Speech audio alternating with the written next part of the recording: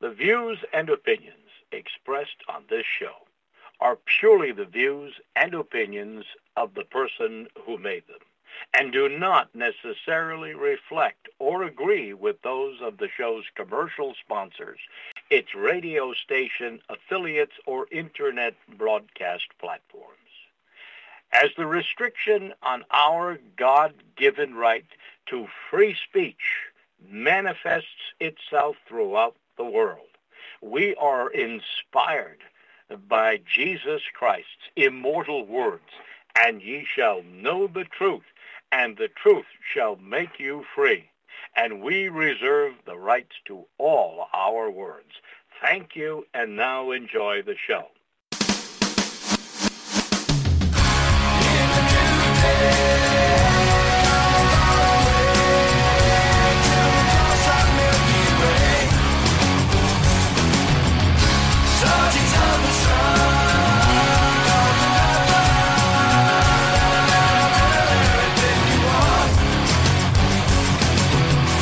To learn who rules over you, simply find out who you are not allowed to criticise. You are listening to ACH. I'm Andy, your host, and today I'm delighted, as I'm sure you will be, to welcome back our regular weekly guest. It's been 4 weeks. He's been very busy. We're going to talk about that later. Here's, of course, Dr. Peter Hammond. Let's bring him up right now. Peter, are you with us? I am with you, yes. Thank you, Andrew. Thank you, Peter. And what Peter has for us today is a presentation entitled The Real Story of the UN COP27 or COP27 Global Religion. So, Peter, where would you like to start us off with this topic? Well, Andrew, it's so bizarre. If the Monty Python crew had come up with this script, it would make a great comedy. But unfortunately, this is true. And we've just had an extraordinary scenario going on in Sinai in Egypt, where faith leaders of the world united to bring about a new United Nations approved interfaith globalist religion. And it may start ringing some bells of people who've read Revelation 13 and so on, because under the guise of saving Mother Earth from humanity's climate sins, which they think the Bible is a bit of a problem. So they've worked out how to improve on this. So they've come up with a new green gospel, and they've got all kinds of ideas to promote a new 10 Commandments. In fact, they actually had a ceremony of religious leaders walking up at least parts of the side of Mount Sinai, or what they think is Mount Sinai in the Sinai Peninsula there, and they then smashed these green tablets, basically apparently saying that what the world is doing so far to fight climate change is not good enough. And I think they kind of forgot the whole context of why Moses was smashing those, because of idolatry and rebellion to God. But you'll find this absolutely bizarre. Top religious leaders are promoting it. We're talking about Pope Francis, of course, the liberation theologian, Marxist Pope. When I was growing up, we used to have a joke: is the Pope Catholic? It would be a rhetorical question. If a person asked you a question that had an obvious answer, you'd often say, is the Pope Catholic? The answer used to be, well, of course he is. Although since Pope Francis has been around here, that doesn't apply anymore, because this Pope is not actually Roman Catholic. He's a Marxist. But it's not just him. It's also Justin Welby, the Archbishop of Canterbury. It's not just him. We've got rabbis and so on, but there's Rick Warren of Saddleback Church. He's pushing a whole new peace plan, promoting this whole thing. Peace, he abbreviates to promoting reconciliation, equipping servant leaders, assisting the poor, caring for the sick, educating the next generation. So that's PEACE, promote, equip, assist, care, educate. And he speaks about the need to have the three legs of the stool to affect major change. And one leg, of course, is the public sector, which is government. The other sector is the private sector, businesses. And the third leg is the faith communities, the religious sector, which, of course, is what this one is focused on. What we've seen is the United Nations has, since Gorbachev started this new Sermon on the Mount, new 10 Commands, Green New Deal, Earth Charter, new 10 Commands back in 1992 with the Rio Conference. Since Mikhail Gorbachev, one-time Soviet dictator, when he launched the new Order of the Watermelon, green on the outside, red on the inside, the UN has been working to promote a new religion. Now, this has been 30 years in the mix, and now we're seeing it really developing fully. It's a eco-death cult deliberately hatched decades ago as the basis for a real diabolical political agenda. It has nothing to do with science. It's got nothing to do with the environment. It claims to be concerned for the environment and the climate and to be based on science, but it's not. It is a death cult aimed at bringing all areas of life under control of the Soviets, under the control of these globalists. So let me unpack this. So they've just had, based in Sinai in Egypt, faith leaders of the world uniting, self-styled representatives of all the major religions, Jewish, Muslim, Buddhist, Hindu, so-called Christian, and a whole bunch of others. And it was very much mixed with paganism and New Age spirituality, very religious. So it was called the UN Conference of Parties 27, or COP27, or COP27. So the Conference for the Parties 27, this is the 27th so-called Earth Summit, or Climate Change Summit organized by the UN so far. So right from the beginning, people at the airport were already being welcomed with giant posters reading, "Welcome to Egypt, the dawn of conscience," with the Egyptian sun god symbols right smack in the middle of the COP72 or COP27 logo. And that was greeting travelers as they arrived. And then they had a bizarre message, the declaration of innocence before being judged before the scale of Mayat and entering the afterlife. Bit of a convoluted piece of garbage, but claiming to be some writing from some pagan Egyptian document, supposedly 4,000 years old, which basically is don't pollute the planet and don't be involved in global warming. Probably anachronism, but there we go. Then this United Nations Intergovernmental Planet on Climate Change, or IPCC, the boss of that, Rajendra Pachauri, famously declared, "For me, the protection of planet Earth, the survival of all species, the sustainability of ecosystems is more than my mission. It is my religion. It is my dharma." And, this is, of course, the terminology of real religion and so on. So the UN climate czarina, Christina Figueres, who opened the 2010 COP summit with a prayer to a Mayan goddess of cannibalism, human sacrifice, and war, that was Ixchel, in whose name and before whose idol tens of thousands of people had their beating hearts ripped out and heads chopped off and so on, and heads rolled down the stairs of the Mayan temples. And so to that god or goddess of cannibalism, human sacrifice, and war, Ixchel, the UN climate czarina Christina Figueres prayed at the 2010, claiming the goddess was associated with creativity. Well, in 2012, the famous Christ the Redeemer statue overlooking Rio de Janeiro was lit up by green lights for the UN Conference on Sustainable Development. And it was a kind of childish message that the environmental religion is replacing Christianity. That's what they've been trying to do. Well, the UN Secretary General Antonio Guterres threatened climate hell on anybody who refuses to repent and submit to their drastic new controls over their behavior in the economy.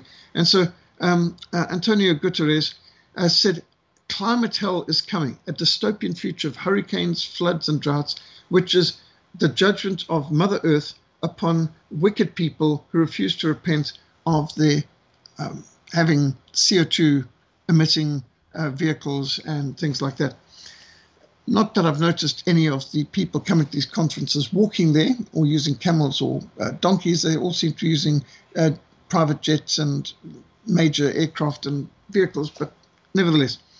So they're threatening climate hell on people who don't repent.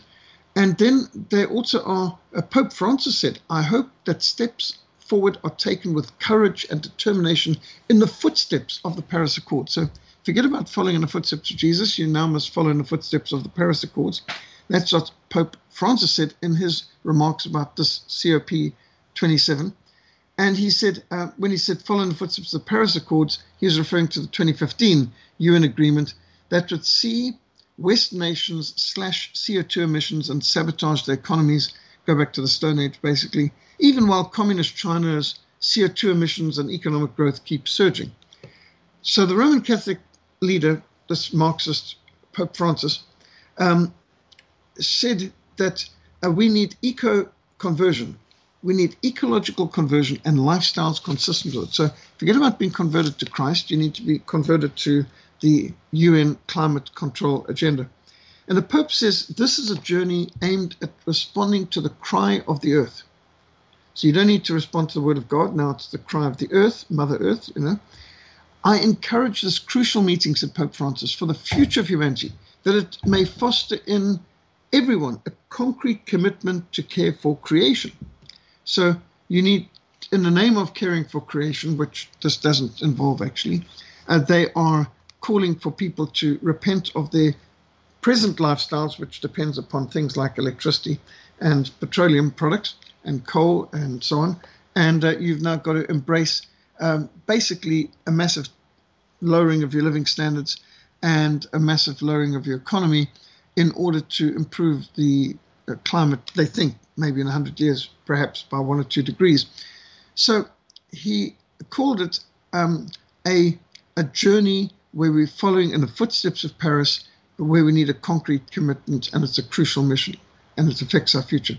Well, Archbishop of Canterbury, Justin Welby, who's meant to be the head of the Church of England, he widely abused Scripture by calling on all religious leaders to recognize the climate emergency. It's an existential global threat, requires a global response with radical action. And he then started abusing scriptures, speaking about justice and mercy and so on. Not that that's got anything to do with the agenda, but that's what he tried to use it for. Well, next thing is a new 10 Commandments. So this 27th annual UN Climate Change Summit, you had more religion visible than any other. There's a new system of morality and ethics being promoted, they say, and they're underpinning this with growing global alliance of religious leaders and movements, which is now completely coming out the closet. So people who've been saying on the basis of Revelation 13 that there's a global movement for one world government, one world economic system, and a one world interfaith religion, they were shouted down as conspiracy theorists and so on. Well, they've just proven everything that Revelation 13 is warning about to be true. And they're talking about the need to leverage the faith communities, to utilize harness the religious communities, to co-opt the churches. This isn't the kind of terminology that any Christian uses. This is pretty bizarre. So some self-proclaimed religious leaders, pagans, Muslims, Christians, Jews, walked up what they claimed as Mount Sinai, which is highly unlikely considering the Bible says Mount Sinai is in Saudi Arabia. Galatians is very clear about that. And I think it's been proven well by archaeologists recently that Mount Sinai is in Saudi Arabia, as the Bible says it is. But anyway, they're going up the Mount Sinai that the tourists go to, the monastery of St. Catherine, where some monk had a vision and said this was the Mount Sinai. Not that there's any archaeological evidence for that. Nevertheless, they kicked off this whole climate repentance spectacle with these people claiming to represent this new religion, carrying up a green tablets described as New 10 Commandments, and then smashing the tablets as if they were Moses, to symbolize that they're not satisfied, the governments of the world are not doing enough to bring about this new world religion where we basically worship Mother Earth, and we've got to allow unelected officials from the World Health Organization, the UN, and so on, to determine what our economies and our lives are like. So they said, the political leadership of the world has not come through on climate until now. Now we are calling upon the faith leaders to add to the sense of urgency, to weigh in forcefully, globally, to push for the reduction by 50% of global warming emissions by 2030. This is the 2030 agenda. Well, it's absolutely bizarre because Moses smashed the stone tablets in anger at the Israelites because of their apostasy.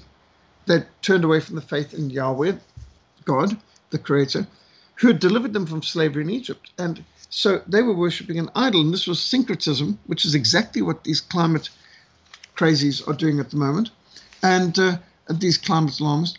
and they're involved in idolatry. And so to evoke the idea of Moses and smashing the tablets of stone in the name of promoting this new idolatrous, pagan, pantheistic religion is bizarre. And here they were worshipping the Egyptian sun god and all sorts of things like this. So they launched now the Sinai Climate Partnership, which is nothing but syncretism, wedding Judaism and other religions with this pagan eco-cult.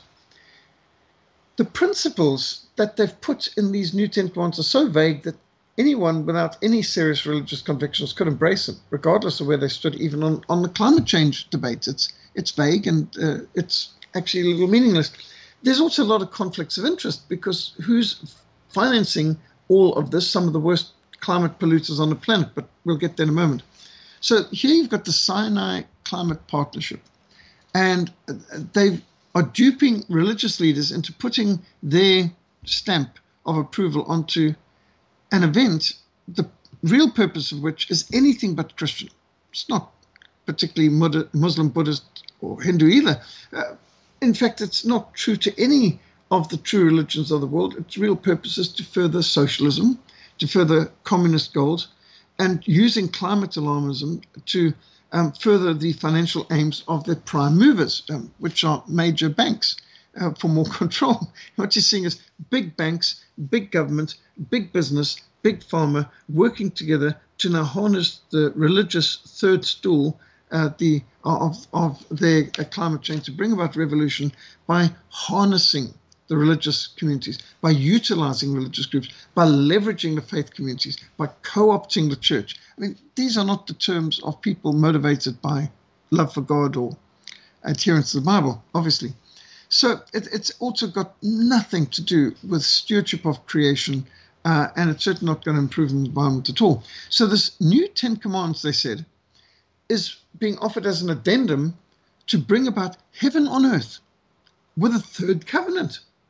And it's so completely pantheistic. So what the UN's just hosted there in Sinai, they claim things like creation is not our possession.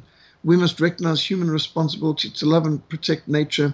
Creation is not simply external to God. Creation is in significant ways is permeated by God's presence and being. So that's basically pantheism, that God inhabits the rocks and the seas and rivers and everything. So we're responsible for the well-being of all life today. We need a disciplined spiritual life to overcome the challenges of climate change. We need to change our inner climate. We need compassion to feel the pain of the earth. And this is pretty pantheistic and animistic as well. And so religious leaders have simultaneously taken part in London, New York, Jerusalem, Calcutta, to take part in festivities cooperating with or sympathizing with, in harmony with COP27. But while some major religious figures from all sorts of traditions are celebrating these controversial events, many have been appalled at what they've recognized as blasphemy and sacrilege. And in fact, it really is. So they are projecting the image, basically, that Christianity is evil and the UN is the savior and the UN agencies. So what they've been doing is through ceremonies and new commandments, they are presenting blasphemies which fake faith leaders are taking up and leading. So it's been described as earth worship, climate hysteria. It's a key component of the coming one world religion. And we saw it on full display in Egypt during this UN Agenda's COP27 climate conference. The architects of these religious events include people like James Sternick, who's CEO of the Peace Department. And he says, we are needing to replace the Ten Commandments. We're needing to give an addendum to the Ten Commandments because it's not up to date. And one conduit for reaching millions and billions of people around the world is religion. That's what this James Sternick, the CEO of Peace Department, says. We need to work on activating houses of worship in communities around the world to engage in climate action. So this is co-opting the churches so that we can build the real kingdom of heaven here on earth, they've said. So they are going to build a new kingdom of heaven on earth.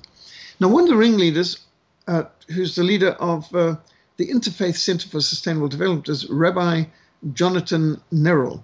Well, Rabbi Jonathan Nerral has also produced the Eco Bible, which has been distributed worldwide, obviously well sponsored and funded that he can give them away free. And the Eco Bible misquotes Genesis, claiming that God has put humans in the Garden of Eden to serve it. Well, you don't get the concept of serving creation as that's not in any major translation of scriptures. Well, echoing the Great Reset style rhetoric heard at major international gatherings, Rabbi Nerral has claimed that humanity needs a drastic reset or revolution of the systems of life and civilization. We need to change the operating system that humanity generates and is degrading creation.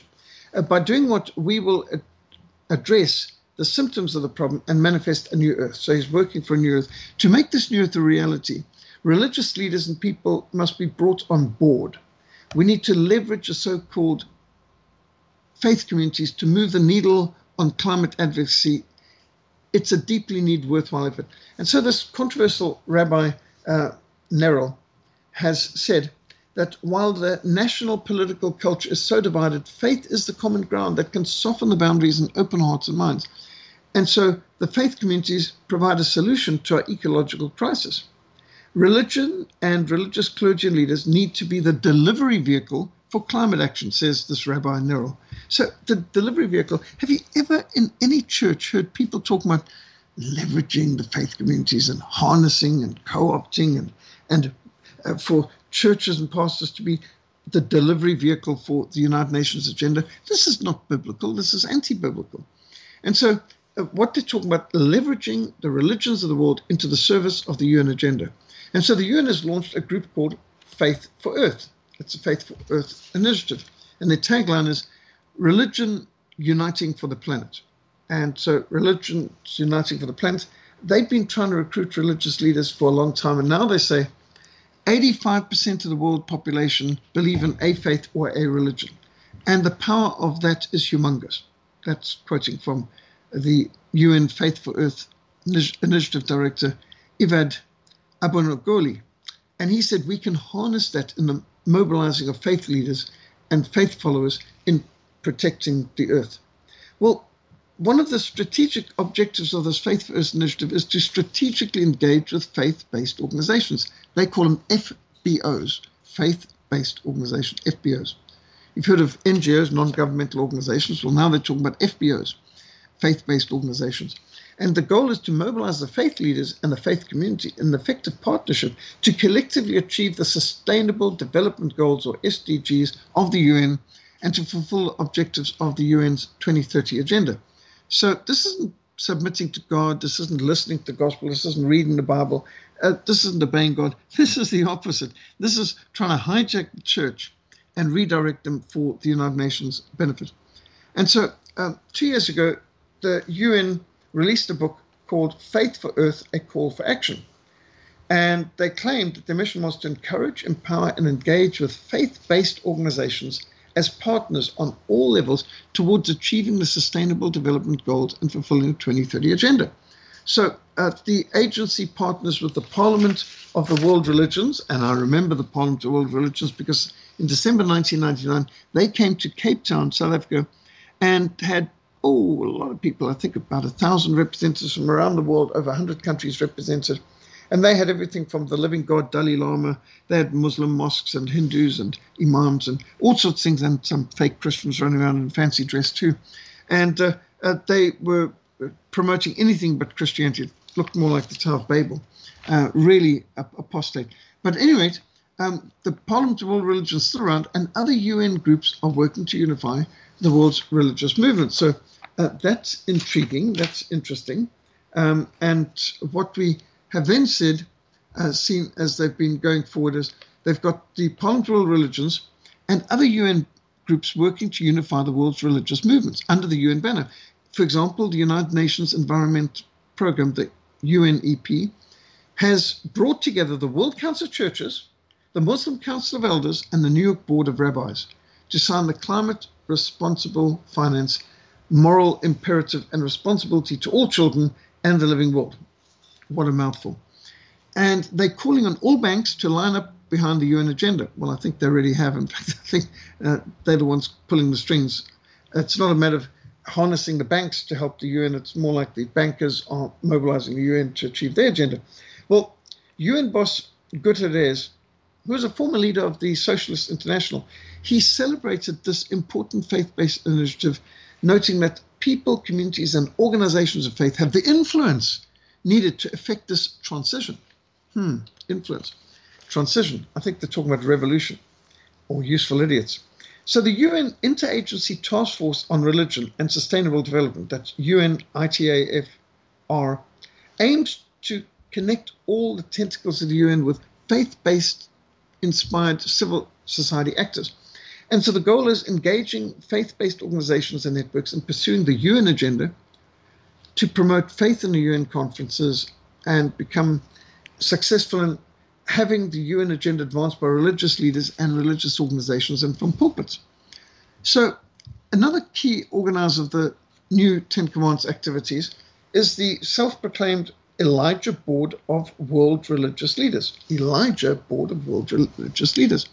And they claim that they bring together some of the world's most prominent religious figures from Judaism, Islam, Christianity, Buddhism, and Hinduism. The group has ties to the UN, but the Elijah Interfaith Institute is an official partner of the UN and the UN's UNESCO, or Education, Scientific and Cultural Organization, UNESCO. So we've got the Elijah Interfaith Institute and UNESCO working together, and taxpayers are helping to pay for all this. And beyond the UN, the organization's sponsors include the far-left globalist Carnegie Fund, the New Age Spirituality or FETSA Institute, the Rockefeller Brothers Fund, the Bothman Brothers Fund, and other tax-exempt mega foundations, and of course George Soros and so on. So they are all providing grants for what they call religious genius. The Elijah Interfaith Institute received the Religious Genius Grant from the John Templeton Foundation with the goal of changing the discourse, changing the views, and changing the attitudes of different religious communities. So this is a deliberate attempt to infiltrate and to subvert religions and redirect them, really hijack them, to co-opt them, to harness them, to leverage them, to use their words. And so this man who's running it was and is a member of the Council on Foreign Relations. And so dubbed Realizing Ambition Through Ethical, Intergenerational, and Multi-Sectoral Response to Climate Change. That's the mouthful of COP27, to emphasize the importance of using religion to aid in global transformation, or the Great Reset, or revolution.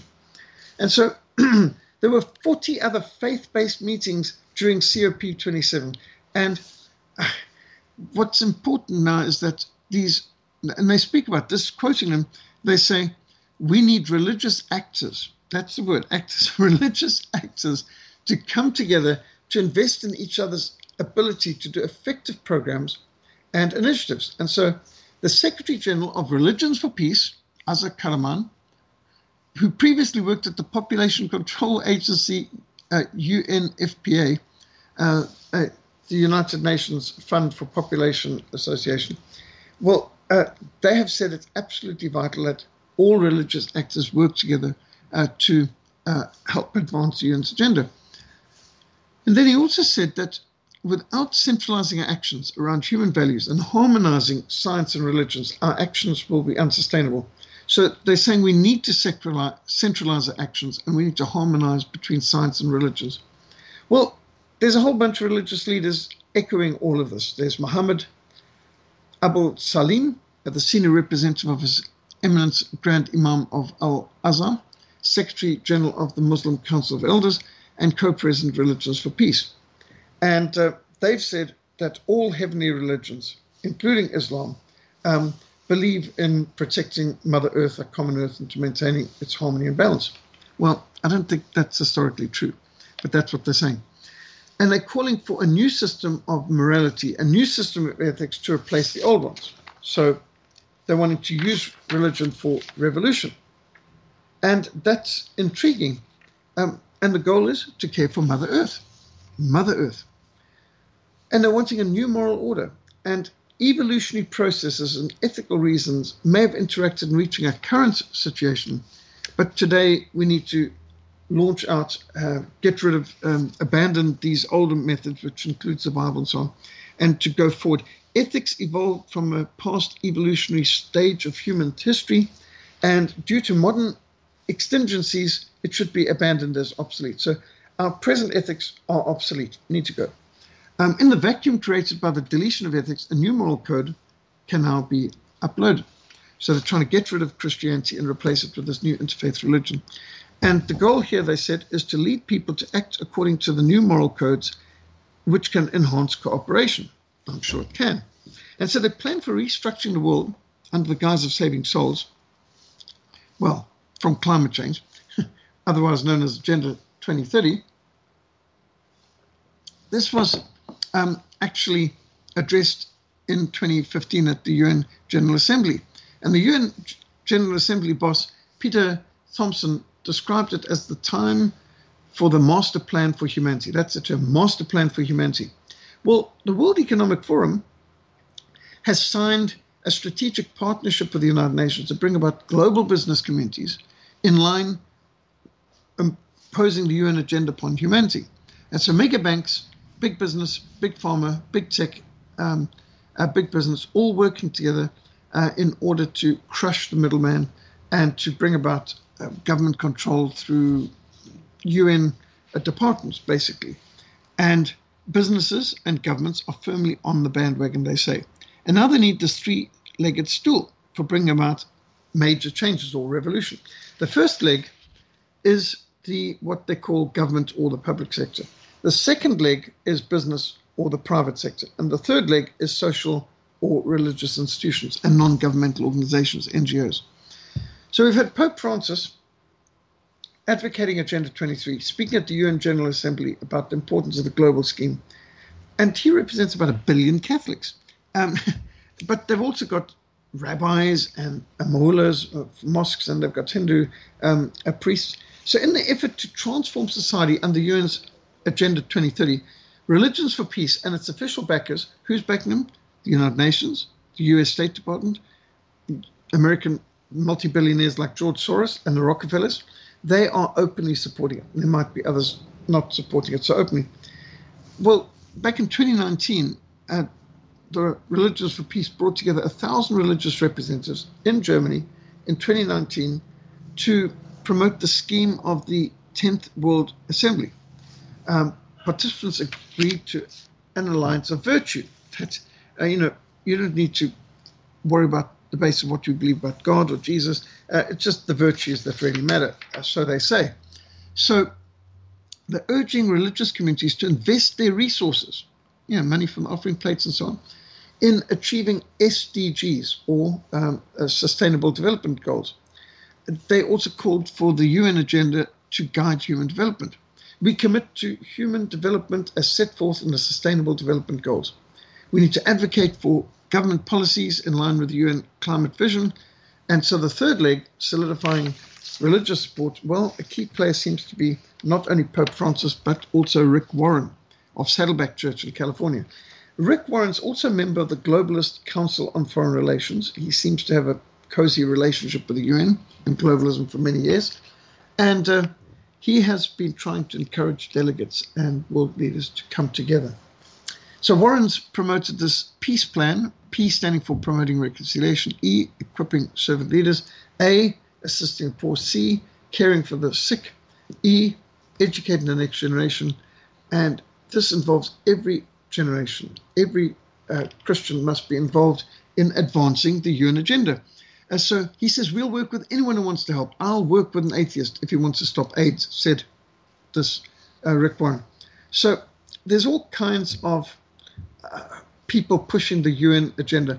And so they're literally saying their goal is to accelerate the United Nations agenda.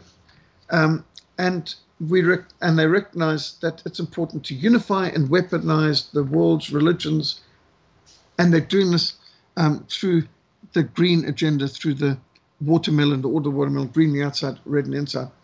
And so they're talking now about the need for a new 10 commands and Sermon on the Mount, much like was provided by Mikhail Gorbachev, the Soviet dictator, in 1992 to provide a guide for human behavior towards the environmental sector in the next century and beyond. And so they did produce an Earth Charter and a new 10 Commandments, a dedication, and apparently they're about to do that again. And a lot of what they're offering is counterfeit climate repentance ceremonies where the people actually repent about and to the climate for what they have or haven't done, as the case may be. So, that's interesting. Well, Sheila Zelinsky wrote the book Green Gospel, The New World Religion, and she had that published in 2015. And the author, Sheila Zelinsky, said the eco-friendly death cult was deliberately hatched decades ago as the basis for a diabolical political agenda that has nothing at all to do with science or with the environment. Well said. And she also said that going carbon neutral is literally economic suicide.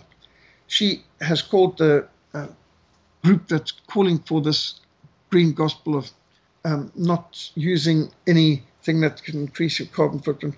She called it a cult, anti-human, anti-family, anti-Christ. If they get the climate regime, it'll usher in a new hell on earth. And especially in the Northern Hemisphere, and you need electricity and means of keeping warm in the extreme cold in your winter as well. One does wonder where all that is going at this time with all the insane things that have been done, like blowing up Nord Stream 2 and so on. Well, under the guise of saving Mother Earth from humanity's climate sins, the Bible, the foundation of Western Christian civilization, is under complete and a serious attack. So what we're seeing here is exactly what the Bible warns us about, an attempt by fake faith leaders to basically turn the church into delivery vehicles for the New World Order, to promote the whole climate hysteria, where they believe that human activity is making a difference in the whole global climate, and that really doesn't seem to appreciate the huge nature of the earth and God's promises in the scripture as well. Obviously, we believe in caring for the environment. We are conservationists. We care for the earth, and we should be good stewards of it. But this has nothing to do with that. These climate alarmist hysteria characters from the UN, they are plainly seeking to launch a new religion. They have a new hell. And they're promising climate hell for anyone who doesn't follow this. They've got their own 10 Commandments, they've got their own Bible, they've got their own, even you could say, sacraments that you have to do in order to save the planet from the climate change that they are warning that's coming along. But I think people need to know, you've got top religious leaders, Jewish, Muslim, so-called Christian, and even Hindu, working together to bring about an interfaith religion, a one-world interfaith religion, a one-world government, a one-world economic system. This should bother us. This is exactly what Revelation 13 is warning us about. And that behind this New World Order, New World interfaith religion, and one-world government is obviously the beast, Antichrist. And so as Christians, we should be very careful about anything that puts so much power in the hands of so few people. Back to you, Andrew. Thank you, Peter. Yes, that is not surprising, but thank you for putting all that information together. It's what's happening, and I've always said the Bible, the Book of Revelation, and the other prophecies are really, the news of the day right now. And I believe that they're just pushing and pushing and pushing. And it just goes to show how everything is corrupted. I can't go to... the police are aware of my work, but rather than investigate how a group of people can print money out of nothing and charge the rest of the people interest on it, they're interested in what I say. Okay, so rather than investigate true criminals, and if these criminals had been investigated and a lid had been kept on them, or they'd been prevented from doing the crime in the first place, they wouldn't have got to the power that they've got to today. But unfortunately, so many people are corruptible, and that's why, in order to have churches involved in this, you've got to have corrupt people in them. And that's what they've done. That's what they've been working at over time. And they started off. They I wonder what the first meeting was with the UN. Let's invite some religious leaders over and let's say we're going to put you up in these expensive hotels and we're going to give you fine food and all this. And they think, I quite like that actually. And, they get used to it and they think, yeah, I quite like going on a trip there, all paid for, getting all these little luxuries. And then they get more and more and they realise that that's more important to them than what was supposed to have given them the calling to God in the first place. And that is where we are today. It's through the corruption of people. And unfortunately, when you and I, it's very upsetting for us because one statement that I always associate with you that's so important, and I always say, Dr. Peter Hammond says, God judges nations. And so it is upsetting for people who are trying to obey the laws of God, who are trying to be a good Christian, and yet their countries are suffering because the majority of the people in them aren't. But that is unfortunately where we are. So what is your advice to the people who really, they're doing the right thing, Peter, but they're being lumped in with the rest of them because God judges nations? How do people get through this difficult time? Yes, well, make no mistake. We are judged as nations on earth, but we are judged as individuals in eternity. So Deuteronomy 28 spells out the blessings of obedience and a curse of disobedience for a nation. And it's quite clear that there are economic blessings. There's blessings on your herds and your crops and your children and your household and economy and victory and battle and peace. And so many things are the blessings of obedience, and rain and season and so on. And then Deuteronomy 28 starts from verse 15 describing the curse of disobedience. And honestly, it sounds like a lot of our newspapers today.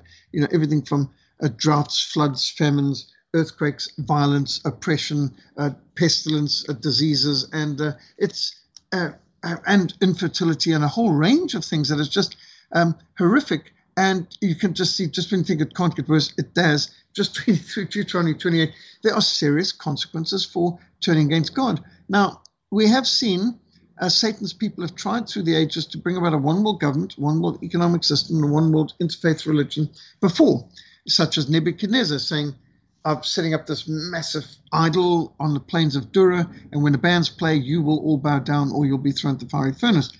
And along comes Shadrach, Meshach, and Abednego, and they say, we will not bow before this idol. And they threatened, and when everyone else bows, they stand upright. And so the king thunders that they will be thrown to the fiery furnace, and who can possibly deliver from his hand? And the response of Shadrach, Meshach, and Abednego needs to be our response to our God, whom we serve, is able to save us, and he will. But even if he doesn't save us, we still will not bow before your idols, nor will we serve your gods. And that has to be our response, because what we're seeing, we're being warned. And if a person thinks it's a small thing to just, go with the flow and I'll, don't want to make myself a target. Let me just do whatever the New World Order globalist crowd says. Well, the Bible makes it clear that there's incredible catastrophic results for those who actually sell their souls. What will it profit a man if he gains a whole world but loses his own soul? What can a man give in exchange for his soul? And it's better for a person to be cast in the depths of the sea with a millstone around his neck than to cause one of these little ones who believe in me to sin. So we're warned also that those who choose to follow the beast, the Antichrist, the devil, will suffer with him in the lake of fire for all eternity. And it's a very serious thing to go along with these Antichrist globalists.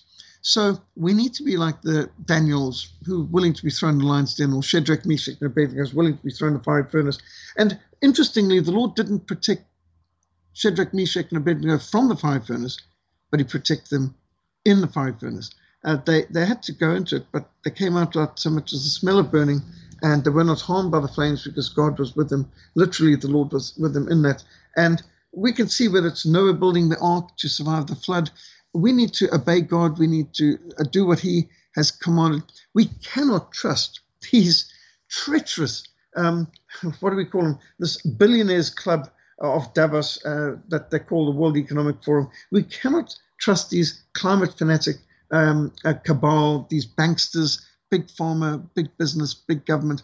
all working for the Council of Foreign Relations, the Illuminati, the Sabbatans.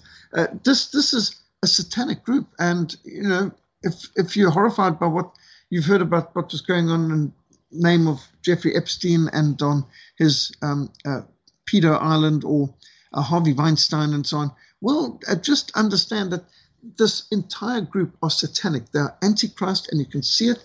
They hate God, they hate Christ, they hate his people, and they hate the word of God and the law of God, and they break every one of God's commands. We do not want to be anywhere near them. And just as when Korah was leading a rebellion against Moses, and God told the people of Israel, move away from the tents of Korah.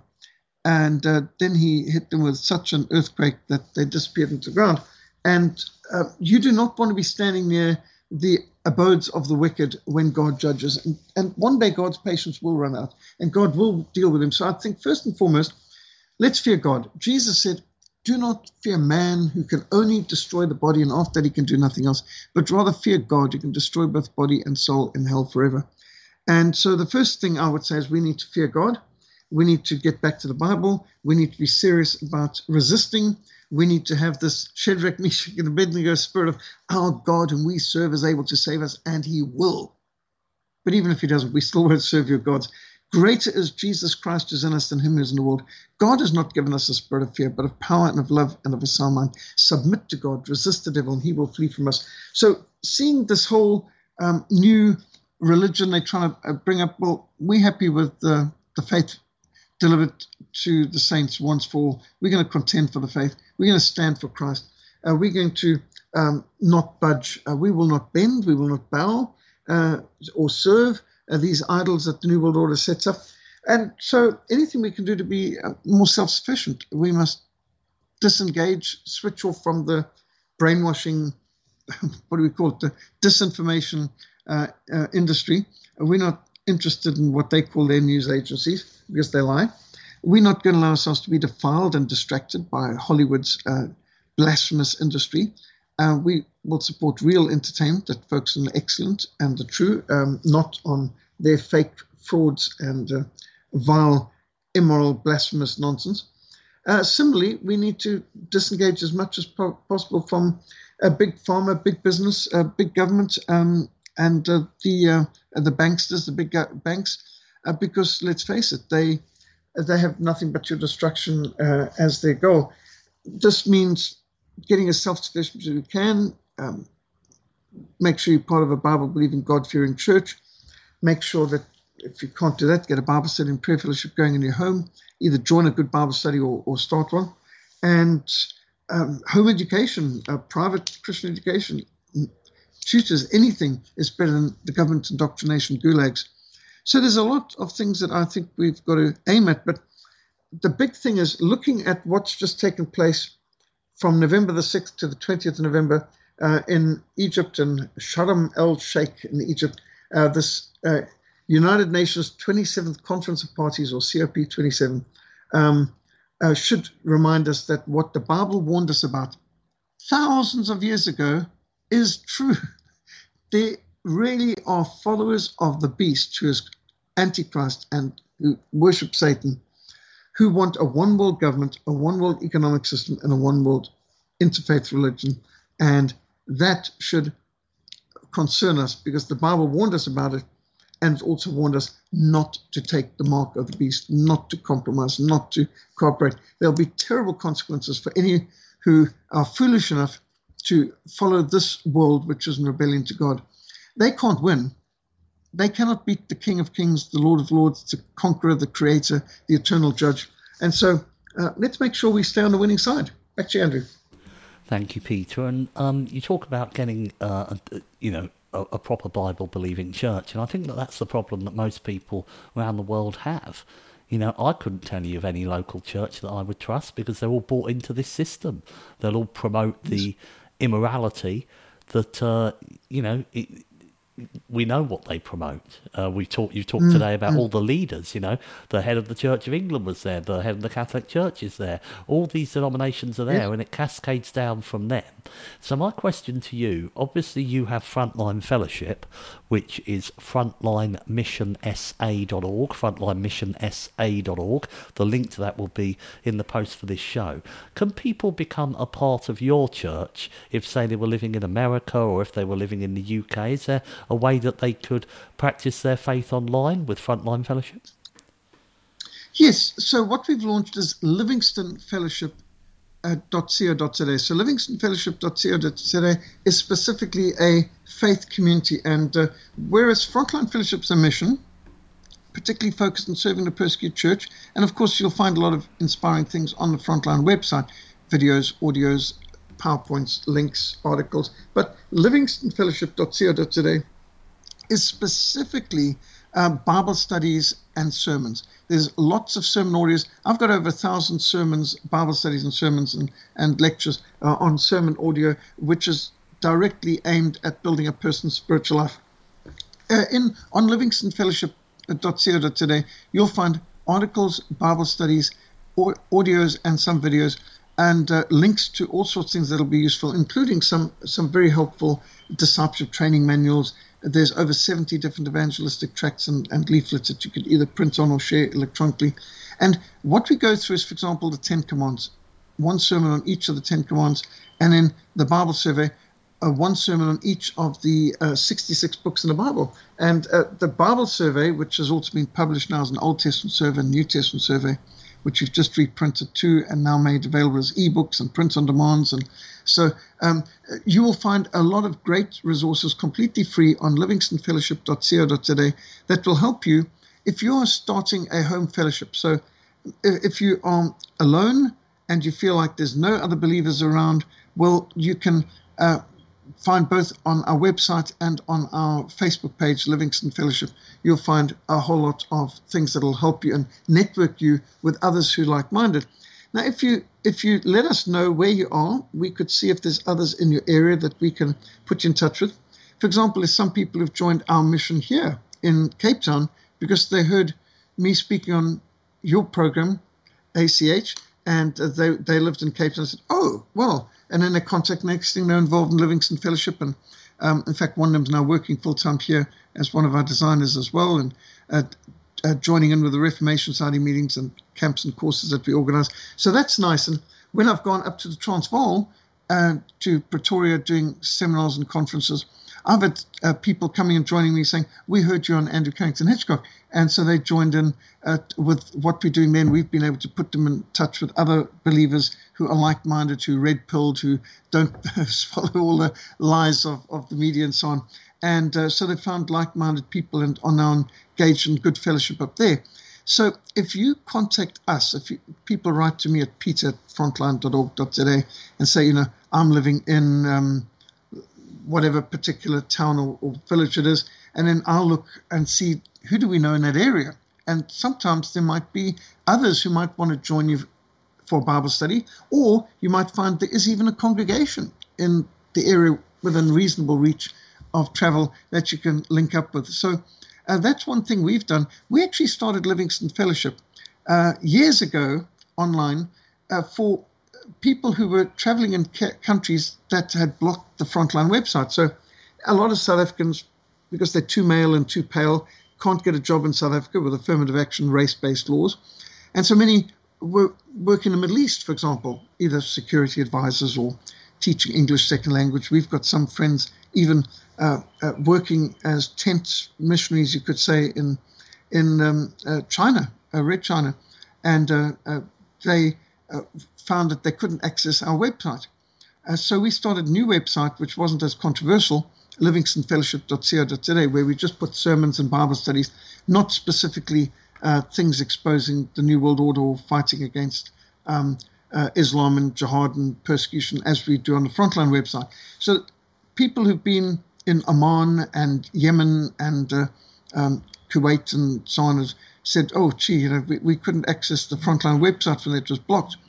But they've been able to access our Frontline our Livingston Fellowship, I should say, website and so on. So that's part of the reason we set it up.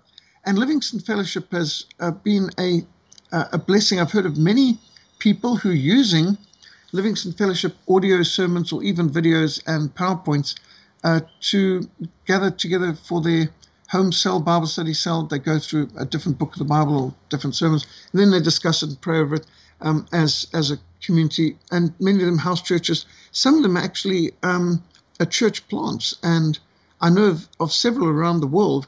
So yes, that is an option. livingstonfellowship.co.za.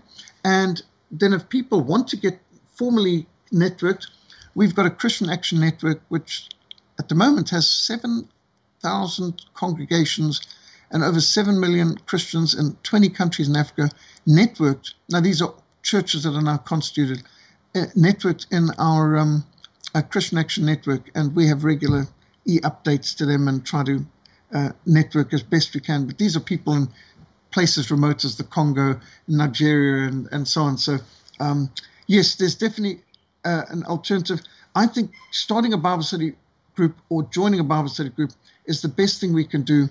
And you don't need a lot of people. Just 2 is enough to start it with. And if you're on your own, well, you can still get some of our Bible study and prayer fellowship resources, and maybe we can put you in touch with others who are not too far away. Thank you, Andrew.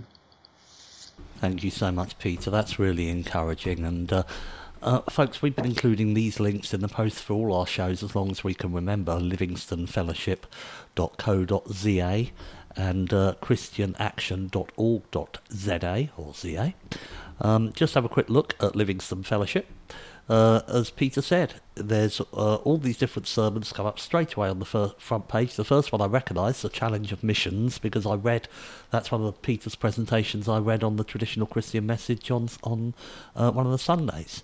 Then you've got Who Killed Jesus, and you've got an article, and then beneath each one you've got a play button with sermon audio. So you've got the sermons already there, and then you've got links down the side. You've got the Facebook button that Peter mentioned, and also Christian Action, featured articles, Halloween and the Bible at the top, the Christian Liberation of Women, Resisting Legalised Abortion in South Africa, a modern equivalent of child sacrifice. So this is on the christianaction.org.za website, and I wanted to Peter to touch base on this because I know many of you feel isolated and you can't go to a local church, what have you. Peter's email address has been in all our show posts for the last few months. It is peter@frontline.org.za, peter@frontline.org.za, and that will remain the case. So you've got the resources there, Livingston Fellowship for the sermons, what have you, Christian Action. You can also go on the Facebook page. You can see if there's anyone in your area. You can email Peter directly, see if there's anyone in your area, as he said. So please avail yourself of this if you are feeling lonely and you want to practice your faith alongside other Christians rather than on your own. We're over time, Peter, but if you've got a few minutes, would you like to tell us how busy you've been these last 3 weeks? Well, yes. In fact, we've been running an intensive 3-week Great Commission course, and it started with a 1-week Biblical Worldview Summit. We had a whole bunch of guests from America. We had some coming from the Transvaal and Orange Free State, even from KwaZulu-Natal. And in the first week, the Great Commission Biblical Worldview Summit, we even had someone from Zimbabwe. And this has been intensive. PT every morning at 6:30 a.m., lectures, devotions in the mornings, practicals and workshops in the afternoons, outreaches frequently, sports activities, evenings, hikes and practicals, including night hikes, Bible smuggling drills, operating in the forest and pitch dark through rivers and crawling through tunnels and all sorts of things. And basically getting people out of their comfort zone. And I've been involved in the whole thing right up to climbing up and over Table Mountain as the high point of our course, and of course always with backpacks of Arabic scriptures. It's with serious weight training, And we've had guest speakers, a whole range of guest speakers and materials. It's been a very good, intensive time. And I must say, we're all fitter, stronger. We've got a few more bruises and blisters as a result too. Work parties at mission stations, visiting historic sites, such as the oldest mission station in the Southern Hemisphere, Genadendal, which came from the Moravians back in the 1700s. So we've really been involved in a lot of activities and outreaches, reaching Muslims and Jews and Hindus and atheists on the streets and door-to-door and literature distribution and interesting conversations and praying on the streets with people. So it's been, we do this at least once a year, and the Great Commission course is one of our most intensive, demanding, and people really feel at the end a great sense of accomplishment. Not everyone who starts these courses ends them either. I'd say we do have people giving up as it goes along, but most have persevered and were so delighted. We still got people who in good contact from Great Commission course years ago, people who met their life partner, who married as a result. We've got people who've come back, who've been to last year's and have won before, and some people have done 4 Great Commission courses in a row. And well, my daughter been doing it as long as she's been alive, and I must say it's a wonderful experience. And even though I just celebrated my 63rd birthday while doing a work party at Kwasabunta Mission up the road, literally with pick and shovel, digging holes and doing roadworks and filling in potholes, and because missions is also practical. And even though I'm 63, I'm still managing to keep up with the youngsters and sometimes beat them on hikes. And we had paintballing thing also where the South African team wiped out the American team in 90 seconds and without a single casualty on our side. And in fact, after hours of this and hundreds of paintballs being thrown all over the place, I had only one hit. I had one bruise on me, and I'd given a lot more bruises out. So in that case, it's definitely more blessed to give than to receive. Back to you, Andrew. Excellent, Peter. And folks, that Great Commission course will be running again, and we will let you know on here when it does. And so please, again, there's all sorts of things that Peter does in his variety of ways of serving God, and we are delighted that one of them is to continue to come on and share his knowledge with us every week. So that being said, I want to thank Peter so much for joining us for today's presentation, The Real Story of the UNCOP27 Global Religion.